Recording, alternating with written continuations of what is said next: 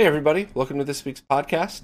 I have a whole bunch of cool stuff to talk about, and later on, I'm going to go over the new Patreon giveaway idea because I feel like this is going to work out better for everybody, and I'm pretty excited to share it. So stay tuned for that later, but let's jump right into the news. First up, my buddy Carsey, Carcinogen SDA, the Twitch streamer, was at Games Done Quick last week, and he kicked some major ass. I was absolutely loving seeing his Resident Evil speedruns pop up on different publications.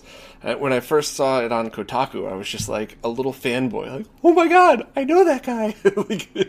I was very excited and very, very happy for him, and I hope to have him on as a guest on the podcast soon, because I really just want to pick his brain on speedrunning and Resident Evil, and really just get into how that stuff works, because I think a lot of us who are fans of all this stuff are really also just fans of people who are masters of their craft, if you will.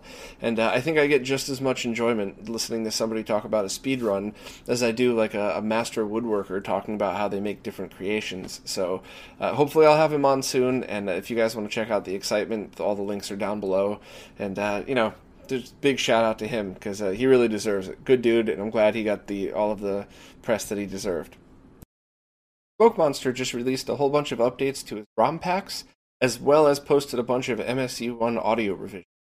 Now, I actually wanted to have a video done by this podcast that shows how to use the new updates to update the last versions of ROM packs, but I just haven't gotten a chance to get around to that. So I guess this is a race to see who can get that video out first, me or Smoke Monster himself. But I'll keep everybody updated every time he has updates, and hopefully he'll post a video or two of his own soon. Darksoft just posted an interest check for a CPS2 communication tournament battles. And once again, this was something that Smoke Monster sent over to me, and I really had no idea what it was. I'm always trying to be honest about that. So, of course, I texted Arturo Sabin from Team Spooky, and he got back to me right away and explained that these are add-on PCB for CPS2 kits that allow multiplayer tournament battles. Which sounds awesome to me. So I guess if you are interested, please, you have to sign up for the forum, but it's free, of course. And then he foresees a price of about $50 per PCB. But if you own multiple arcades like this, with places such as iFix Arcade in Brooklyn, this seems like something that's kind of a must-have, because then you could link them all together and actually have a big tournament battle. So if you have any intent of doing any of these things in the future, definitely check this out and see if this is something you'd be interested in, because like so many of this are different arcade stuff, these boards are becoming rarer and expensive to fix, and just being able to have a replacement like this, definitely. Firebrand X is at it again, but this time it's not with FrameMeister profiles or even with color palettes. He's gone to the dark side and started to make hardware himself. He actually made a SNES audio board that was based off of Peter's Bordy's original design, but this also includes the ability to have just an RCA optical audio out, the Toastlink audio, I think. So it's not the digital port, it's the port that looks just like a composite video but sends digital audio. And the purpose of this would be if you had a fat SNES that you wanted to do an audio mod to, you could actually just remove the RF adapter and put this port in its place, essentially being no-cut digital audio mod. So if you have a SNES Mini, you might want to just use the original board or whichever new update that Firebrand X have been working at, because you're going to have to cut it anyway. But with this one, I think it's the perfect addition to that SNES, because you guys know I'm getting all freaky about never cutting plastic anymore. But it's still in a beta revision. I think he has his second revisions being mailed to him now. We're all going to test those together, and then hopefully they'll be up for sale fairly soon afterwards. I'm not sure where, but I'll keep everybody updated, because I am a massive fan of that SNES digital audio mod. I think at worst, it's equal to the analog audio, but you never have to worry about a buzz, especially on bright screens. But depending on your stereo, at best you could hear a big difference. So I guess the best example is when I had just two desktop studio monitors with both analog and optical inputs, and they were sitting, right next to my screen. The only difference I could really hear is that there was zero buzz with digital audio. But when I hooked it into a full surround sound system, I could totally tell a difference. So I'll keep everybody updated to his progress, but a lot of thanks to Bordy for donating the original design as open source. Thanks to Firebrand X for improving upon that design and tweaking it himself, and hopefully we'll all get to enjoy it soon. This one kind of made me smile in a sarcastic way. Linksys has just introduced the first router that prioritizes Xbox One gaming, and it uses something they're calling a killer prioritization engine. So anybody, any IT nerds watching this is giggling the same way I did when I heard this, because you've been able to do all of this kind of network prioritization on routers for a long time. Maybe if you had a basic consumer grade one, you could put the open source router firmware on there. For any of the more advanced ones, you could already do that. So while I do like the fact that there's now a very easy consumer grade version of this, you basically, I've seen these gaming routers before. You log in and then you click on enhance for gaming, and it just makes sure that it, like if somebody, I guess the best example is if you're gaming and you're in the middle of a session and you can't have any network lag, and somebody else in your house is, downloading a torrent, and then somebody else in your house is watching a movie on Netflix, then this makes sure that the priority of the bandwidth always goes to gaming. So from that perspective, it's great, and a lot of these routers do a very good job of that. But I do love when they come out with the buzzwords and stuff and make it seem like this is the first time your Xbox could be prioritized. Us nerds have been doing that since the days of the original Xbox. But thought I'd pass that along, both because it might be handy and fellow IT nerds are giggling at this right now. Forti just released the first version of his N64 RGB on-screen display firmware. All these acronyms in a row. But basically, it's the first revision of his firmware that allows for the full on-screen display for his board. So rather than use button combos, you would actually just bring up this menu and then select the changes there. I believe at the time of recording this, it's only a Hello World proof of concept, so it brings up the menu, but the changes don't do anything. But at the very least, he's on the way to making this a functional addition. And as always, everything's up on his GitHub for sharing with whoever wants to contribute. So it's very cool because I really like the on-screen displays. And now that you get to have one with the RGB version instead of just the Ultra HDMI, I think it's pretty awesome. And speaking of the Ultra HDMI, Marshall just uploaded the version 1.07 firmware that adds the ability to change the amount of gamma boost as well as preset slots. So I think that's the one I'm more excited about, because this way you could kind of tweak each setting the way you want it. And I guess the best example would be I like things either super sharp or very much with the CRT filters on them. So depending on the game I'm playing, or I guess even the mood I'm in, and definitely the TV I'm on, sometimes having scan lines in the CRT bloom looks great, and other times I just want the sharp pixel look. So now I could completely set my settings the way they want, label them, and have them in different preset slots. Hopefully, eventually you'd be able to add something like maybe have the presets on an SD card in one of the ROM carts, so you could have things like the Firebrand X profiles, but just for the Ultra HDMI. But either way, I think it's a great addition. Also, has anybody heard from Marshall lately? Because I thought I was on his mailing list, but I didn't get an email about this. And in fact, the only place on the internet I could find information was RGB32E's blog, which, he did a great job showing the different options and stuff, so thanks for posting. But I was just kind of curious why I hadn't heard about that from anywhere else. Is Marshall mad at me and took me off his list? Is Marshall RGB32E fucking with all of us? But if anybody's heard from him, let me know, because I'd certainly want to make sure that everything's cool, and I would always love to be kept in the loop for things like this, so that I make sure not to miss out on telling all of you guys about it. Hyperkin just announced the Ultra Game Boy, which is a Game Boy with an aluminum case and a backlit screen, as well as hardware for chiptunes built in, as well as stereo audio.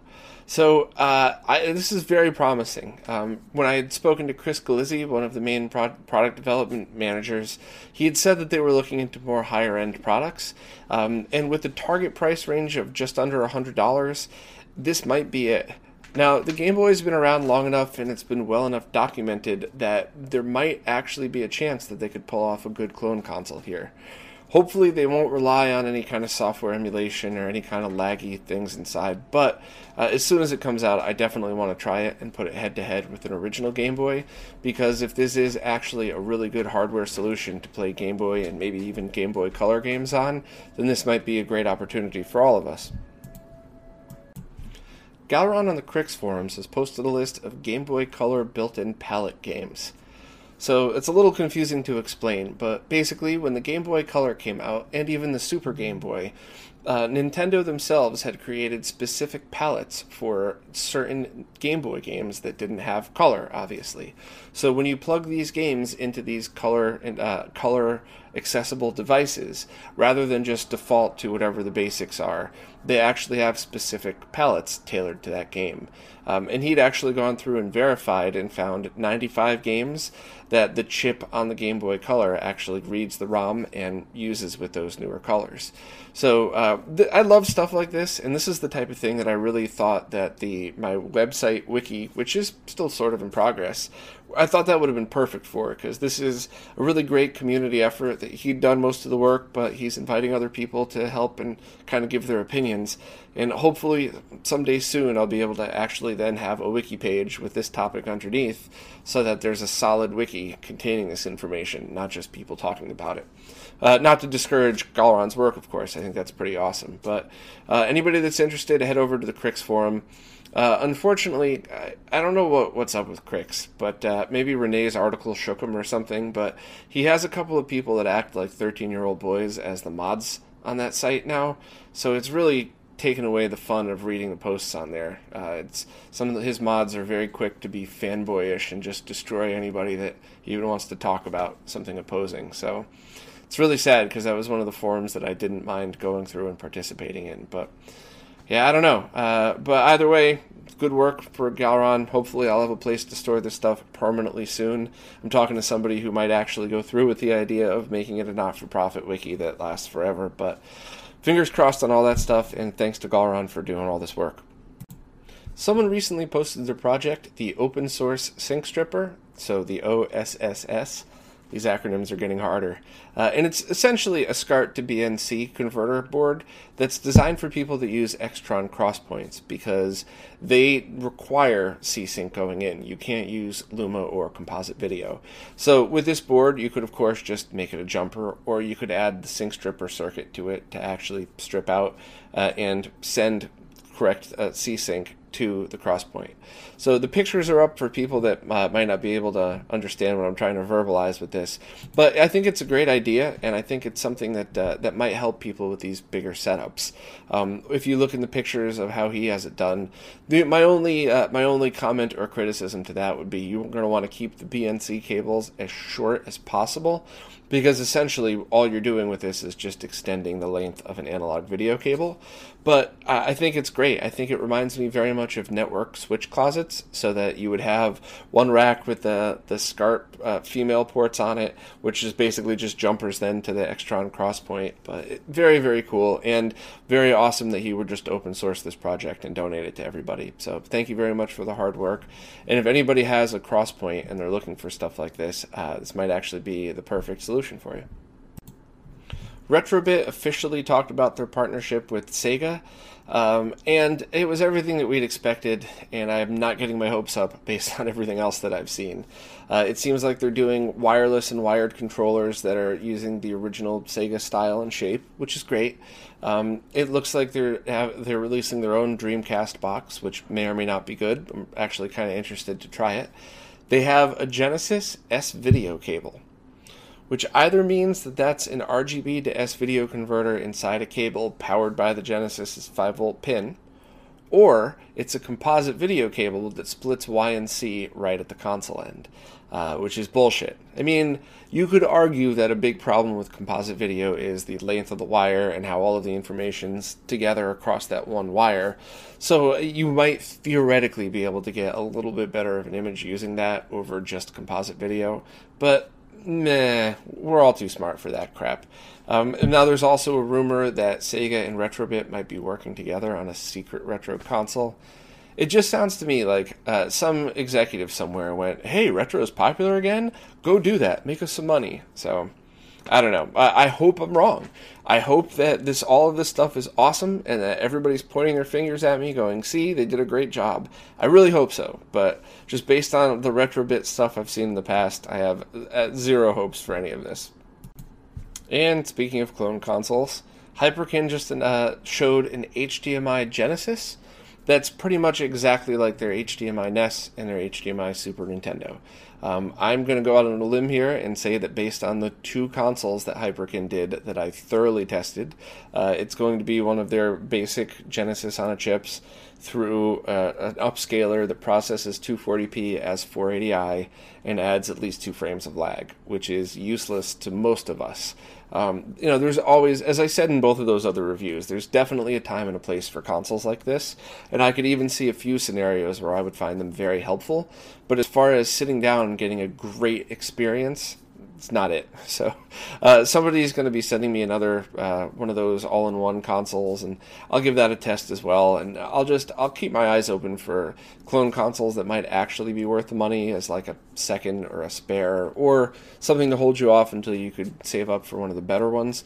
But as far as I'm concerned, I'm not saving any hopes for any good clone consoles, other than, of course, anything Kevtris does, because I still am a massive and huge fan of the Analog NT Mini, and I can't wait to try the Super NT. Someone just posted wall mount brackets for the G-Comp switch and the G-SCART switch that are basically just 3D printed little brackets that slide right in. You unbolt the bolt, put it through this one, and then you could use these to mount it to a wall or pretty much anything else. He shared the design up on Thingiverse, so if you have a G-SCART or a G-Comp switch that you need mounted somewhere, this seems to be the perfect thing. So once again, thank you to everybody who donates your designs to the community, because if you want to hold on to them and sell them, I'm behind you 100%. But if it's not something that you're going to sell, keep sharing it, because we all benefit from it. And even if only a handful of people need this, you've solved a problem for somebody else, so we're all super excited. Ben Venn has just announced that he's starting to work on a Game Boy printer emulator. So rather than print things out, when you hit print, it'll go to an SD card. I love neat things like this. I really liked Furtek's prototype of his Game Boy camera that saves to an SD card. He actually said he was going to sell me one, and then I never heard back. So that's 2 in a row that Furtek said I could buy something off of him and then stopped responding to me. So I don't know if any of you guys are friends with him. Let him know that I'm still interested, and I don't know if I pissed him off or something, but who knows? But yeah, I would really love to interview Ben Venn and talk to him about all of the crazy stuff he's been building for the Game Boy. So I'll keep trying and hopefully get him on soon one day. Lotharic just announced a 5-to-1 SCART switch, so it's just 5 inputs and 1 output for about $110 90 euros at the moment. And I think he's starting to ship within 3 or 4 weeks. I had tested his previous Switch, and regardless of whatever drama happened before it was released, I had found some weird issues with it.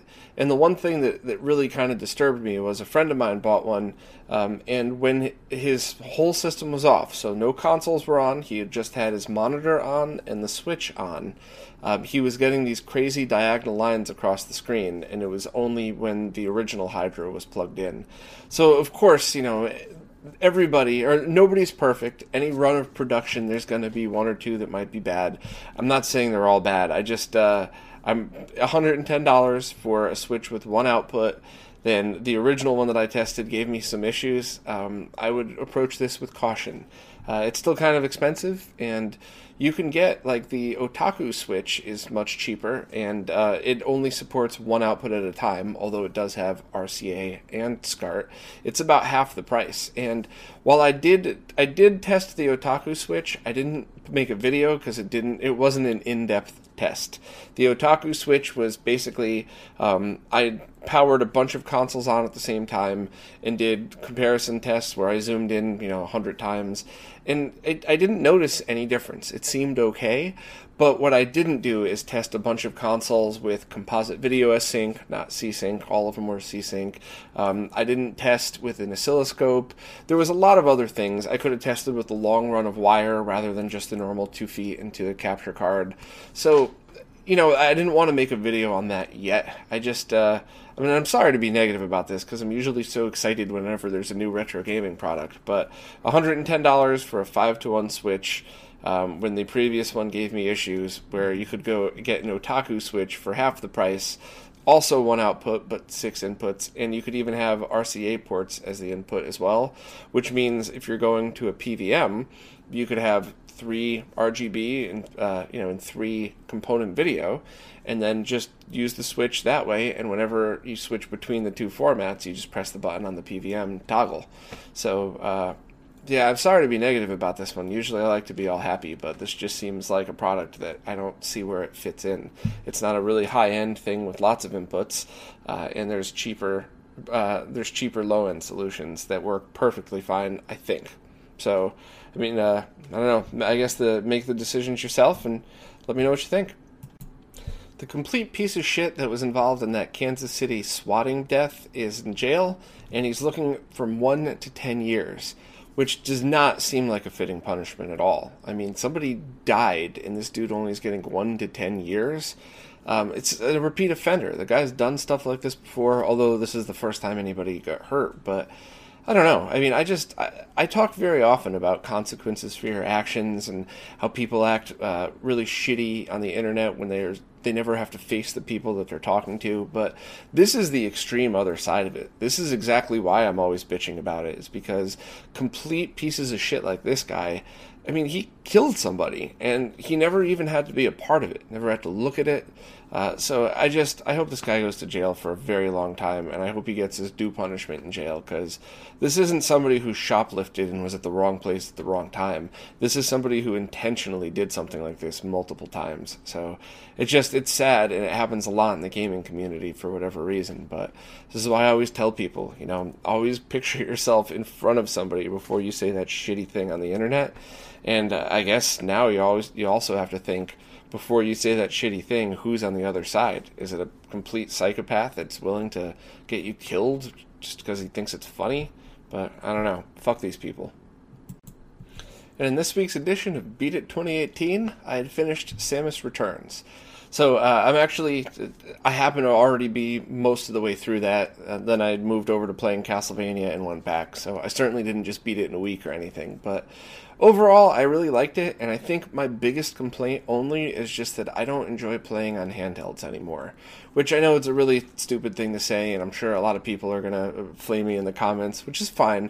It just, for whatever reason, I've just gotten so used to sitting down and either chilling out in front of my big TV or my nice RGB monitor and just enjoying it that way. And I just don't like having this little thing in front of me. I don't think I'm as immersed in the experience, even with headphones on, because the soundtrack was great in that game. But, so maybe there'll be a 3DS TV out mod soon enough, so I'll be able to plug that into an RGB monitor. That would be incredible, especially if I could use a widescreen BVM, so I could display the whole top screen on that. But as far as the game itself goes, I hated that defensive move, that counterattack sweep thing. I just thought it was not very intuitive at all. And I think when you're holding a controller looking at a screen, it's easier to position your hands in a way to do that. But if you're propping the screen up to be able to see it, your thumb might not always be in that place where you could instantly counter a move. So I found that to be pretty tricky. And I just, some of the boss battles to me, I guess I eventually learned their pattern and beat them, but I don't know why. It just wasn't as enjoyable as other side-scrolling games. But as far as Metroid games go, it's awesome. I'm not taking away from that. I have recently played through the original Metroid 2 and loved it. I actually used a Super Game Boy through an RGB modded SNES Mini on a monitor. And of course, another Metroid 2 remake. I am just such a gigantic, massive fan of that game. I plan on replaying it again, all on an RGB monitor. And I'm actually going to try to get that set up. I'm going to try to get widescreen 240p so I could play through it on my BVM. But overall, I thought it was a great game. I'm not sure if I would ever replay it on the handheld. Maybe if there's a great TV mod, I'll go back and revisit it, but that's just my thoughts. So I don't think I'll be having another Beat It 2018 for at least a few more weeks, because I haven't even started another game. But I do want to take the SNES 30 Pro gamepad, which is still in the box. I haven't even opened it. I do want to play through Axiom Verge for the Switch on this.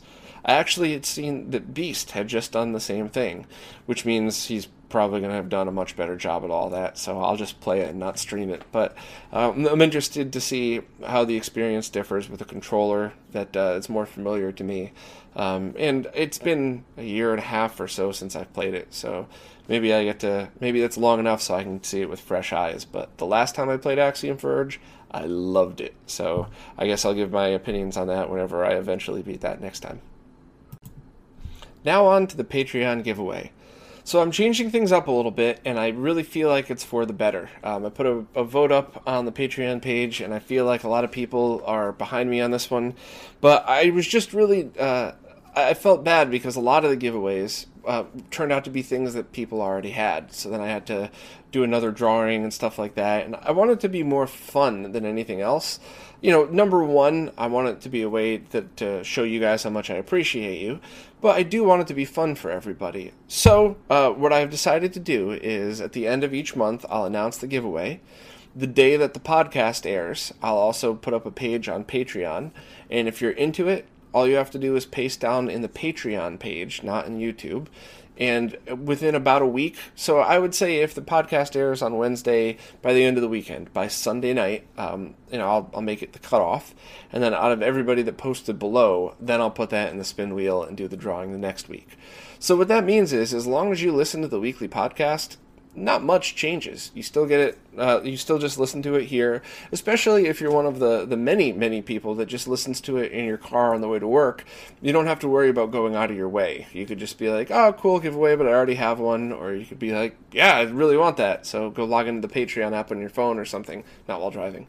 But, So I figure that's a good way to go about all of this, and let's give it a try for a few weeks and see what happens. But because last month the person who won the giveaway had already had one, this month, once again, is the Game Boy Advance shoulder strap, not fanny pack, as well as Darkriders modded Game Boy Advance backlit screen. This is the one that has two different voltage selections on it, so you have two different brightnesses. It's a brand new screen with glass on it. I haven't even taken the plastic off. And it's really great quality. I love these things. So for anybody that's interested, please post on the Patreon page that will be live the moment this podcast goes live. And then next week, I'll do the drawing. So hopefully this will work out for everybody, and it'll make it easier and more fun. And I do like the thought of doing the announcement one week and the drawing next week, both because it gives people plenty of time, and also, you know, in the internet age of everything's instant, it's kind of neat to still have a drawing and something to wait and hope for, especially if it's something you've really wanted, like maybe somebody who wants a backlit Game Boy Advance. So thank you for Darkrider for donating this, and thank you very much to the person who was honest and didn't take a Game Boy Advance backlight because he already owned one. And in fact, he actually makes his own. So if you live in Israel and want a backlit Game Boy Advance, definitely contact me and I'll put you in touch with this guy. Now onto the Q&As. I just want to start out by saying thank you to everybody who made suggestions on what Castlevania game I should be playing next. I wrote all of them down, and I'll take them all into consideration, and I'll let everybody know when I eventually beat one of those games, or if I decide not to. Next, I want to also thank everybody that pointed out the mistake that I made last week. G-Sync only works over DisplayPort with NVIDIA devices that support it. So when I said there was a G-Sync monitor, maybe it would work better with the OSSC. I had gotten it wrong. I was thinking of FreeSync. So, sorry, screwed that one up. A whole bunch of people responded to that Japanese not-for-resale book being put out, and it actually seemed more interesting than I thought. According to the people that had helped translate it for me, it's a guide to games from many different systems that hadn't been put out for sale. So industry demos, competition prizes, or things designed for very specific markets, kind of like the Blockbuster competition cards, Nintendo World Champions, stuff like that. So that is actually even more interesting than I thought. So if anybody picks one up, definitely let me know what you think of it. I believe it's not going to be released I think it's just for pre-order now. So otherwise I would have asked for scans or something. But I like stuff like that. It's kind of neat. It's like a glimpse into the history that never was. HiJuice commented last week that 65-inch 4K gaming monitor is also being released by ASUS. So it seems that that panel, probably an AUO panel, was designed specifically for gaming, or maybe they had a run of production that they found was low lag or something, and different companies are actually going to be making their own version. And that's how most panels are made. Most of those TVs that you see, especially the cheaper ones, there's actually a panel manufacturer in often Taiwan or Korea, and then those panels are just sent to other companies who put their own plastic molds and stuff on them. And sometimes they don't even change the molds; they just change like the color and the emblem and stuff like that. But so, I mean, I guess that's probably better, because if it was just NVIDIA working on that one project, they might not be able to get the volumes that are needed to do something that big of a scope. But with other companies doing it too, I guess we'll see. But I'm sure it'll be expensive, but I'm still kind of interested to see how it's going to look. Kyle Troutman asked, is there any way to play modern PC games on a CRT? Maybe I'm misunderstanding the question, but it's actually very easy to play PC games on a CRT. So I guess the number one thing would be if you have a CRT PC monitor with a VGA input, then you could just simply either use the VGA port or use an HDMI to VGA converter. Those are no lag because it doesn't change the video at all. It just kind of changes the signal from digital to analog. You could just use one of those and then force your video card into a resolution that the monitor accepts. You could force 480p and use a downscaler, although those are very, very rare and expensive nowadays. But if you wanted to do 240p, you could just set your computer to 480p, or actually anything to 480p, and downscale it. And for modern consoles, I mean, you could just get a PS3 or a Wii U and use component video cables directly into many TVs. I would recommend trying to stick with progressive scan, but if you really wanted, you could view it in 480i. But overall, it's actually very straightforward, and if you want, check out that video I did of playing the new Sonic game on old monitors, because it should be as easy as shown in there. But I guess if you've never done it before, it might not make sense, but just that's one of those things where the money that you need to invest to pick up a VGA monitor and a very cheap HDMI to VGA converter, I mean, it's cheap enough where I would just say buy it and keep messing with it and see what you find. Next, Sega J. Shirua, I'm sorry, I got nothing there, my friend, asked what happened with part 2 of the Raspberry Pi video. Unfortunately, that seems to have gone the same way as the Dreamcast Part 2, my new revisions of what is RGB, and all of the other stuff I really wanted to work on. Things have just been insane the past few months, and I'm really just trying to get back on my feet, and I'll get to these Part 2s eventually, but I would just say they're all a very long way off. Hopefully one day I'd be able to free up more time and resources to do it, get a real green screen and everything, but it's just not looking like any of that is going to happen in the short term, but it is still on the radar. Sorry. There was a lot of great posts in the comments about where to get things 3D printed, but Andrew Klinger posted something that I didn't even know about. There's something called 3dhubs.com that's a community of people with 3D printers. So I imagine it's like Fiverr or Guru.com, but with people with 3D printers. So obviously, you try to meet somebody that does a good job and continue to use them, and it's hit or miss. Some people have better printers than others, and just like anything else, I guess. But I thought that was really awesome. And I also thought it was a great way for people who bought 3D printers for their own projects to make a few bucks back from that while also helping somebody else. So definitely check it out if you're interested. This last one's way off topic, but I saw it last week, and for whatever reason, the file got deleted before I made the video. So Ian Parker asked what kind of gear I'm playing for my guitar stuff. It's kind of a funny question, because for such a huge tech nerd, my whole life I played digital amps, and I always was just trying to find the best way to dial in my sound. And I'm now running an EVH 5153 combo amp, 2x12, and the first time I bought one of these, I plugged my guitar in, I set the knobs the way I would normally like them, hit a chord, and just went, whoa. Like, that was the sound I had been working to get my whole life with nothing else plugged in. So that's definitely the one I'm using now. That's the one I'm selling because I still can't really play guitar because of my back. But whatever. I'll get that's next on the list of things to fix. But previously, I used the Laney Ironheart, the IRT 150, full half stack, not the combo amp. And I thought that was amazing, and I loved the sound, but I found that I needed a Maxon 808 pedal along with it to really get that full rhythm metal guitar sound that I love.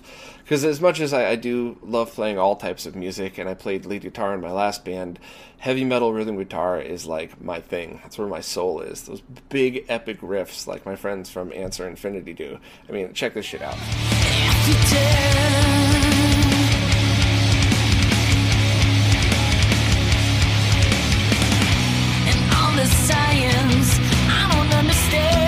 See, told you, those guys are awesome. But as far as that goes, I mean, I've also played Marshall TCL amps. Basically, tube amps are by far the way to go for the music I play. And really, the only other thing I would suggest is just getting an ISP decimator, which, or I guess any noise gate, but that one's my favorite. And that's something that'll be perfect for anybody that uses any kind of distortion at all, because what that does is, like any noise gate, if there isn't enough sound coming down the cable, it just shuts off the sound. So there's many songs that I've played or solos that I've played that have lots of stops in it, and if there's distortion, you do get feedback. I've played live before. The show I played at Webster Hall, every one song, the whole verse was stops in it. So like triplets, stops, and I'd have to, depending on the part of the song, either hit my hit the tuner to shut off my guitar or roll the volume knob down, or else it would feedback between every hit. So those are great for anybody that has distortion at all. I mean, even country music, doesn't matter. If you're playing a solo with reverb and distortion in it, one of those would be a massive help. And for guitars, though, I mean, everything I play is custom. I'm such a picky bastard. If you think I'm picky with how my RGB monitor is set up, it's just as bad with guitars. So I do have the Dave Mustaine Dean with the Rust in Peace logo on it. I purposely bought a beat-up one so I wouldn't feel bad completely gutting it. So I have custom wound pickups. And the ones I wanted were ones that were good for recording, because I like to double my parts. So I got it that really, they pick up everything. So every little, every nuance that I play, they pick up. Whereas for live, I would want a more generic, thicker pickup that sounds heavier, but also masks all the little stuff. So, and I also, on that guitar, the frets are grinded down. I mean, there's so many little changes I did to that thing. So, as far as guitars go, I mean, it's whatever. I remake everything to fit my hands. That's why if you saw online when I was selling all those guitar parts, which almost all are sold, I had made my own guitars for a very long time. Not like a luthier or anything, but I would buy the parts, bolt them up, find the nicks that matched, shim them properly, and I actually had better luck with those than even though I'm not good at that, I still had better luck doing it that way than trying to go to a store and find one that fit me. So I'm not just retro gaming crazy, I'm guitar crazy too. What can I say? But neat question, and sorry for the off-topic thing. I just figured change it up, and hopefully if this bored you, you could just skip to the next question. Well, that's it for this week. Before I go, I definitely want to mention the interview I did with Luke from Console 5. Really nice guy, fun interview, and just a great resource for things like capacitor kits, rare parts for consoles, and all of the information that he posts for free as well. So, if I'm sure almost everybody listening to this knows what Console 5 is, but if you don't, maybe just go and poke around, and it's not just a store. It has a lot of information about consoles on there, and Luke really, he cares about all of this stuff, I think, just as much as any of the rest of us in this community. So, definitely support his store and check out the interview if you're interested. That's pretty much it. So, I guess next week I will be back after choosing the winner of the Patreon giveaway. So don't forget, if you're a Patreon subscriber and you want a backlit Game Boy Advance, post on the Patreon page, not the YouTube page. And I guess that's pretty much it. So thank you, everybody, for support, especially all the Patreons, and I'll see you guys next week.